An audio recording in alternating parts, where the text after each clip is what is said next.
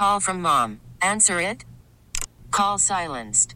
Instacart knows nothing gets between you and the game. That's why they make ordering from your couch easy. Stock up today and get all your groceries for the week delivered in as fast as 30 minutes without missing a minute of the game. You have 47 new voicemails. Download the app to get free delivery on your first 3 orders while supplies last. Minimum $10 per order. Additional terms apply.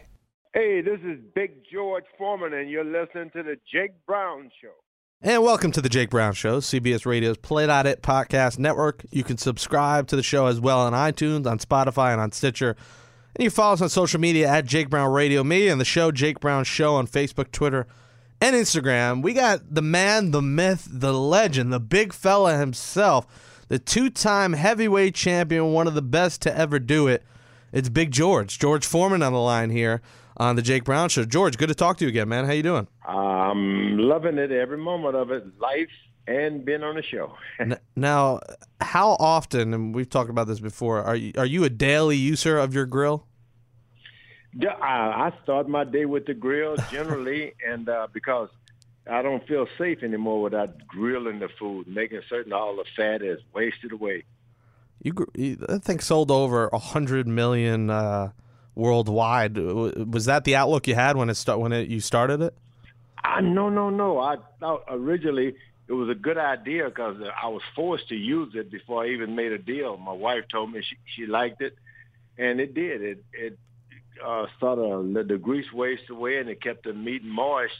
So I did the deal, sort of a joint venture. I had the lion's share of it, and I thought I'll get 16 of those things, one for my aunts, my wife, and home, and to carry it with me in training camp. No idea. I looked around, 1,000 had sold. I said, that's amazing. 10,000, 100,000. I said, that's the end of that. Then it turned into millions. So I'm still amazed what happened with that George Foreman grill. Yeah, Luke running the board here can attest that we use the Foreman when we live together, probably every day, to cook chicken, pork, steak, hot dogs, burgers. I mean, you name it. We use the Foreman, so thanks, George, for that, for getting amateur cookers through life. George Foreman on the Jake Brown Show here. Your son recently, I heard, has opened a gym in South Boston called Everybody Fight. Now, he is your only son. I know you have a couple sons, more than one named George. He's the only one, correct, that has gotten into boxing of some capacity. Yeah, George, he would be George 3. We call him Monk. Mm-hmm. Monk had a professional career, 16 boxing matches, undefeated, was going on. Then all of a sudden, that curse took charge. You know, I call it the curse, college education, you know. Boxers with a college education don't do well in boxing. They have what you call options, you know. Yeah. So I don't like being hit. I think I'll try something else. Yeah, I mean, it's not a bad decision. So what is the plan here? It looks like he's going to open it in multiple cities. I mean, this is a pretty big deal. Yeah, it looked like one's coming up in the New York City at Manhattan as well. He gets into something, and that's his major at Rice University was business. So that's all he thinks about. That mind never stops, and he works hard, trains hard, and he's always willing to learn. And business he loves.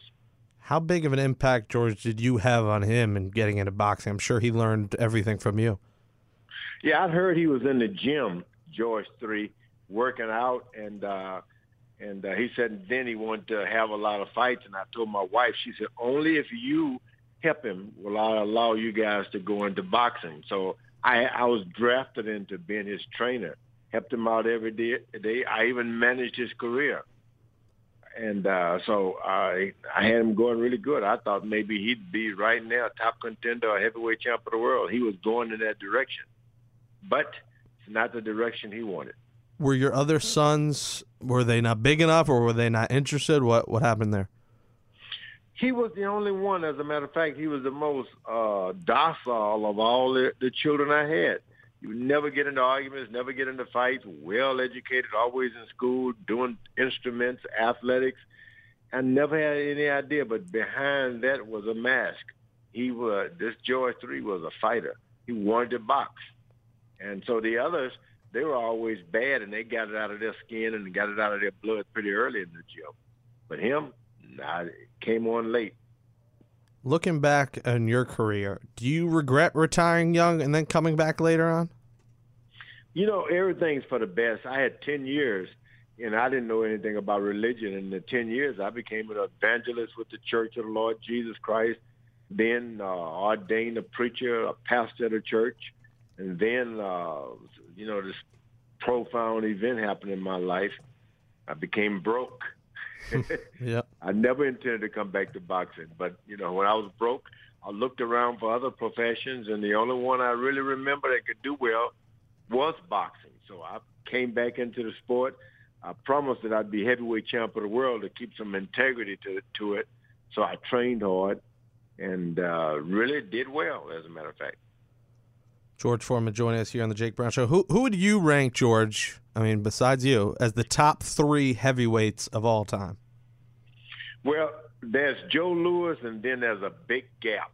Then at the top of the ladder, the only guy who retired undefeated was a little guy from Massachusetts, Rocky Marciano. That was a great fighter. Take everything you give and keep fighting. And then, you got these phenomenal guys like Jack Dempsey, Jack Johnson. You say those names that still scare you. And I think the greatest man now to ever put on a pair of boxing gloves was Muhammad Ali. I mean, that man, he amazed. I remember Jack Dempsey met him, and he was amazed. Joe Louis could never get over his meeting Muhammad Ali. He had more effect on heavyweight champions than any boxer that ever fought. I'm not going to say he was the best heavyweight fighter. You can give that to a boxer, but this was a great man. Was the Rumble in the Jungle, George, your favorite moment? Was it your top moment in your career? Where does that rank? It's up there. I was just looking at a photograph. Maybe it was on the internet, and we're both in the ring, Muhammad Ali, the George Foreman guys. I'm walking past him, going to my corner, and he's still talking. And if I knew what I knew today, what I really know today, I'd be happy, and I could have corralled that moment and gone back to it whenever I wanted to. What a day. I'm sorry we didn't spend any time together, the two of us, in Africa. We could have had a lot of fun. Too focused on one beating the other, but that was an event that'll never leave from my life. No. I keep talking to my kids about it. How often does it cross your mind, your career? Like a fight like that, is that something that you're thinking about daily? I couldn't say daily because the fight has disappeared. It no longer exists, even thoughts of it. But the moment and the historical value of the two, especially my meeting Muhammad Ali, what a great guy that was. And I'm in the ring with him, trying to knock him out, doing everything I could. His resisting anything. Hit him, knock him up a little bit, he wake up, fight again. Boy, what a terrible fella. But it's not like I think about it every day, but it never leaves my mind.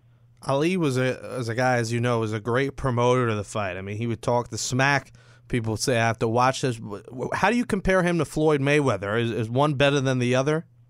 You can't compare them. You can only appreciate them. All boxers are to be appreciated, never to be compared, because one will always be able Floyd Mayweather was such a small guy, so he's almost acrobatic. You like a guy playing in the NBA, you don't expect him to do what those gymnastic people do. It can't be done. You have to appreciate both sports, though. The potential here, Mayweather-McGregor. Now, you've said in the past that this would be a good piece of the circus, and now there's a report that came out, I think today, that says both sides have basically agreed, and they're waiting on Dana White. Can you see this fight happening, and what's the result going to be if it does? Where is the other guy? No one even knew his name now. Now he keeps flirting with the idea of him fighting Floyd Mayweather. He should take advantage of that and go out and fight 100 more people and wait until a Mayweather fight happens. He's famous now. He's almost a household name. And he was not until the talk of him fighting Mayweather. It doesn't even have to happen. I'm not buying any more Mayweather fights. You can believe that. Not me. So, I mean, is it basically a guaranteed Mayweather win here if that fight happens? I don't, I don't really know. I mean, the winner, Mayweather's got to be being the winner when he takes on all the money. He doesn't lose when it comes to money. And so true. I'm not buying any more of that stuff. I sat and waited for a great fight, and I haven't gotten it yet. It's been a long time since Mayweather put on a good fight, a boxing match. Do you think these UFC guys can cross over? I mean, you're seeing it, guys try. They don't have to cross over. The UFC, they're there. MMA, you can believe it, they're here to stay. Everybody want to see them now. I had one of my daughters.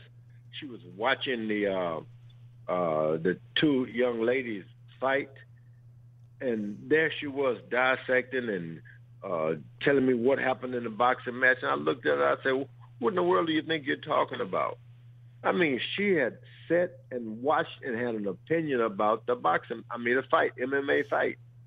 It's big now. Crossover. It has happened. It is. It's no longer coming. It's there. What are your personal opinions on the UFC? Do you like it? Do you watch it at all?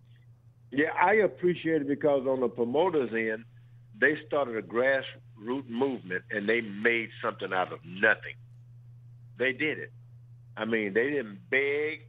They went out and started putting on shows and have anybody could participate. Anybody could get licensed. Now they've developed the sport to as a technique. And I don't think a boxer can really whip one of those guys. And if, of course, they get in the ring with just gloves, they couldn't whip a boxer. But these are tough men, strange super people. Is there? I'm a fan because of that. Mm-hmm. Outside of Mayweather, George, who do you look at as the best pound-for-pound boxer right now? Oh, the middleweight, the redhead from Mexico. Canelo. Canelo, yeah. Canelo Alvarez. Alvarez. Yeah, he's the best there is, as far as I'm concerned. I will buy 2 tickets. And whenever he's boxing, I buy it on pay-per-view. I buy it in 2 of my places where I live to make certain if I'm not in one, I'm at the other. I mean, I buy both places. Shouldn't you be getting free? What is this? Why is George Foreman paying for fights? What's going on? Hey, the best boxing fan in the world is one who pays his pay-per-view. Yeah, and speaking of pays, you've mentioned before, you're kind of jealous of the era that the guys, I mean, the money that they're making. I mean, you said about Mayweather. The guy he's Money Mayweather. I mean, imagine you fighting in this age and making, $25, $50 million a fight. Yep, I mean, and it was there. The biggest purse for anything will always happen in a boxing match. You can believe that. And for Mayweather, I had my day, of course, and I love it. And it's their time now, and I hope they make the best of it. But it'll just keep growing anyway. George Foreman joining us here on the Jake Brown Show. Played at iTunes, Spotify. Any regrets from your career at all? I'm one of the few guys who did everything I wanted to do, especially in boxing. I made it and even appeared in movies and television. I even did commercials. I remember the first time I did a commercial, I just couldn't believe it. I'm on a television commercial. I even did one for Oscar Mayer, The Wieners. I mean, every little childhood fantasy was fulfilled with me. I don't have any regrets, none at all whatsoever. My kids, most of them have gotten college degrees and try to explain to me how better to sit up straight. Don't say this, speak this. I got it all now. You recently commented on Trump, and you said he has to be a fighter, and you've heard the boos in the ring. And do you think Trump will fight here? Do you see him having a successful presidency? From the days, the first one I met was Lyndon Johnson. Mm-hmm. I was amazed to be in the White House with Lyndon Johnson, the President of the United States. Since then, I've gone in for several more. I met Bill Clinton. I even met President Obama all of these presidents I've met, Gerald Ford. I didn't meet Jimmy Carter, Richard Nixon. I should have. My only regret is I was so close to Nixon and never met him. I wish I could meet Mr. Trump in the office of the presidency and tell him and take a photograph so I could line him up for my great-great-grandkids. Every president of the United States is something special. They're walking celebrities, and I have appreciated them all because they love the United States of America.